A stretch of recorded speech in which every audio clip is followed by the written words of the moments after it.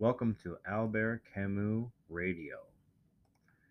Today we're going to do a book review of The Death of Camus by Giovanni Catelli.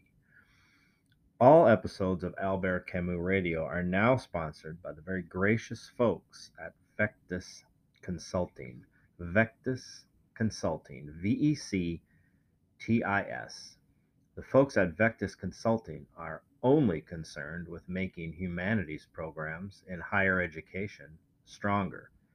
Check them out at the web, www.vectisconsulting.org. Today we're doing a book review, and it is The Death of Camus by Catelli, translated by Andrew Tanzi, published by Hurst and Company out of London.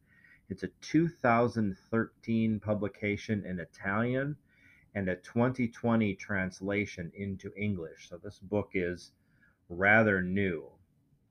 And as you know, I'm book review editor for the Journal of Camus Studies, so everything that's published in Camus studies across the globe eventually makes it across my desk, and it's very unusual for a book review editor to take a book for themselves to review. I've done it on occasion, but you have to be very prudent with doing that because you just don't want to pick the great ones and take them for yourself. So there's that end of it. The other end of it are difficult book reviews, and difficult, often you overtax your good book reviewers when you're assigning difficult books to them or asking them to review difficult books. So I'm taking this one, and this is a difficult book to review because, quite honestly, it's not very good. This book got a lot of early press. So, as early as 2011, 2 years before it was even published in Italian for the first time, we started hearing about the death of Camus through The Guardian, which is one of my favorite publications, and it is clearly a guilty pleasure of mine when I'm traveling in Europe to pick up a paper version of The Guardian and read that thing cover to cover because it doesn't happen very often for me. And then in 2019, it made another splash in The Guardian with the anticipation of publication in English. It does have a very intriguing premise and a very intriguing question. Was Camus killed or assassinated by the KGB? That is the center focus of the text by Catelli. This one is a difficult one to do because I do wish that this book was classified very clearly by the publisher as either fiction or nonfiction. That's not a very good beginning for a book that has landed itself in the world of nonfiction and has come across the desk of the Albert Camus Society, which is the premium academic society in the world for Camus studies. But here it is. I'm going to go ahead and proceed along the lines of this text being nonfiction. It has the tone of a nonfiction text. It has been accepted as nonfiction. I think the Guardian's articles clearly make it out to be nonfiction. There's no clear effort to market the book as fiction. Sometimes in the back around the price or the barcode, you'll see fiction on there, and it's not there on my copy. And good old Amazon.com currently has it listed as French history, and that's where it's selling, in French history. So my review is going to reflect the very reasonable assumption that this book is nonfiction. And with that being stated, it is not a good book. The argument that Catelli uses is stretched extremely thin. So to convert the book to a fiction, a piece of fiction or a work of fiction, I think would help the book an awful lot because it would just sort of read along that way and one would be entertained. But because I've taken an inordinate amount of time to try to classify this book or find classifications for this book from legitimate sources, I'm going to go ahead and proceed with this one as nonfiction. And as opposed to just going for a good ride with a piece of fiction on Camus, much like one would do with a piece of fiction written about an author that one knows very well, like the Meursault investigation, for instance, is a very fine piece done along those lines. We are going to go ahead with this as being nonfiction, which makes it a struggle from beginning to end because you're fighting with the text all the time to try to determine why the case was made in such a way. The argument basically proceeds from Jan Zabrana's journals, Czech author. So the argument is Jan Zabrana heard from an unnamed man who heard from quote unquote the source that the KGB killed Camus. This all comes from a journal entry that is dated from the 1980s, and of course Camus died in 1960. So you get a huge gap of time between all of that. You get the 1960 death of Camus. You don't get it recorded in a journal until 1980, and you don't get it resurrected now until about 2010. If we got a 2011 pre-review in the Guardian, about 2010 or so, this starts to come to light. The motive that the book makes for the death of Camus is that Camus' criticism of the Soviet state was enough to put him on a death list, a hit list by the Soviet Union. And the method that the KGB used was an assassination device that apparently the KGB had been employing during these years, 50s and 60s, that would cut car tires at a high speed. That's a pretty unique device and kind of interesting when you think about it. You get a device that can measure the speed at which the car is moving, probably just a link to the odometer, right? The cable or the rim, and out comes a blade and it just shreds a back tire or a front tire and will cause an accident. Unfortunately, the path that this book takes for the proof that the KGB were up to something with Camus or had a hit on Camus or executed or assassinated Camus are unsourced and unsupported. So we have massively unsourced and unsupported evidence taking us from the 1960s to the 2010s or whenever you're hearing this podcast or reading this text. The book also contains a number of interpretive errors that are also very disappointing for me. For instance, on the very first page, the book claims that Camus, when he was dealing with political powers, quote, promptly denouncing any abuse, brutality, or injustice they committed, end quote. This is on page 1 of The Death of Camus. The author's claiming that Camus dealt with political powers promptly about brutality and injustice that were committed. Clearly, this is a gross overstatement and is dismissed very quickly by anybody who has even a passing knowledge of Camus' politics.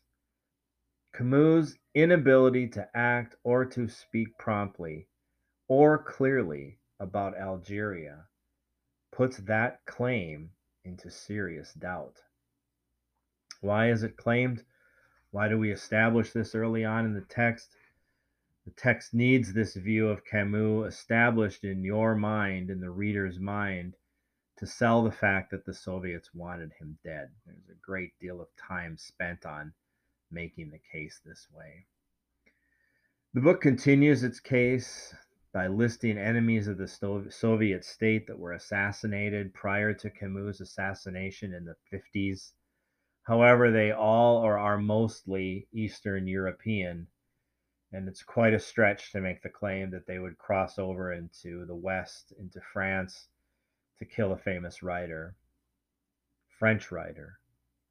Everybody else on the list has Eastern European connections and were vulnerable to Soviet assassination attempts on that side of the east-west divide, but Camus was on the other side. The epistemological jumps that are made are astounding in this text, and they do tend to make me want to read this text as fiction. As a book review editor for a major journal, I try to read everything with as much generosity as possible, and my instincts in reviewing this text then do push me to think I should be reading this as fiction. Moving from the plausible idea that the Soviets were at least annoyed with Camus' very public presence and using his very public presence to disseminate disapproval of their state, moving from that plausible claim, which I believe is true, to Camus, quote, held the speech that led to a hit being put on him on 13 March 1957, end quote. So in the text, we get the very clear claim that the Soviets, in fact, put a hit out on Camus and a precise date for that hit, 13 March 1957. I think that's a reckless use of Zambrana's journals to make that connection. The book's case for the assassination of Camus by the KGB rests on many statements that are notably weak and will make a person with a critical eye cringe when reading it. For instance, when writing about the fateful night before Camus' death, quote, the car, however, was unguarded, unquote. So talking about when Camus and Gallimard were traveling back to Paris, the car was left unguarded overnight. Now, just reading that and sitting there alone with all this background of mystique and nefarious actions by the KGB building up, there's a seed planted in the reader's mind about that's probably when the device was planted. But was Gallimard's car ever guarded? Even in Paris? Is that standard operating procedure for this publishing house magnate to have his car guarded when he's on the road traveling with a friend? I doubt it. Further statements such as, quote, we are pretty sure the talk took place in the end of the summer, end quote. Pretty sure? I don't like my non-fiction texts making historical claims about important figures using the phrase pretty sure. This is followed up quickly in the text by the following astonishing quote about the sources used. Quote, he couldn't rattle off his list of contacts and how they were connected, end quote. Statements like this, again, turn me towards reading this book as a fictional account, but I will continue to move forward as if it was non-fiction. From my point of view, after studying Camus in depth for 25 years, there's just too much counter evidence available to place any faith in the argument or narrative constructed in the death of Camus.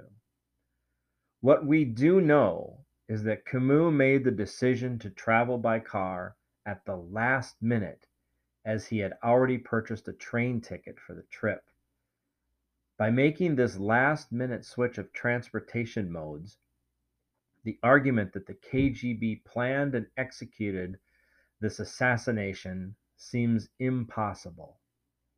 They would have had many other opportunities to take the life of Camus without having to scramble at the very last minute, tracking down this friend that has the car, planting the device, etc., when if they were following him and looking for an opportunity to kill him, he was traveling alone on a train. And this is important. This is what we know about the actual crash, and this is all supported by historical documentation. The hotel proprietor that they were staying at prior to the day before the crash noted that the car had a bald tire, and he is in fact on the record stating that he noticed the car had at least one bald tire on it on the back and was going to try to get a hold of Gallimard before they left to warn him of that tire, but he didn't get a chance as he was too busy. We know that the road was wet from recent rain. It's a twisty country road that they were on. Witnesses state on the record that the car was traveling at a very high speed just before the crash. It is what, in fact, drew their attention to the car Camus was in, was the rate of speed it was traveling at on a wet country road. And finally, I think the most important piece of counter evidence: documents prove that Gallimard's Vega, the car that they were driving in, had two rear wheel bearing failures before the fateful crash of his automobile. So the rear wheel bearings had failed twice on that particular car prior to the crash. And there's more. The automobile maintenance shop that Gallimard used warned him that he needed new tires just prior to the trip with Camus, and Gallimard said he would take care of that after their trip. As tragic as it was, Camus' death is infinitely more likely a case of a fast car that was poorly maintained, driven at a high speed on a rain-slicked road beyond the skill of the driver. This reader, I, go with Occam's razor over a KGB razor cutting the tire. Perhaps I miss the genre of this work. Perhaps it is fictional history, with statements like, quote, "There springs an invisible, secret, unquestionable certainty," end quote. It may be the case that I missed something either in the logic or in the form of this book, and the joke is on me. It's possible my training in epistemology can't quite allow me to grasp the meaning of the statement, an invisible, secret, unquestionable certainty.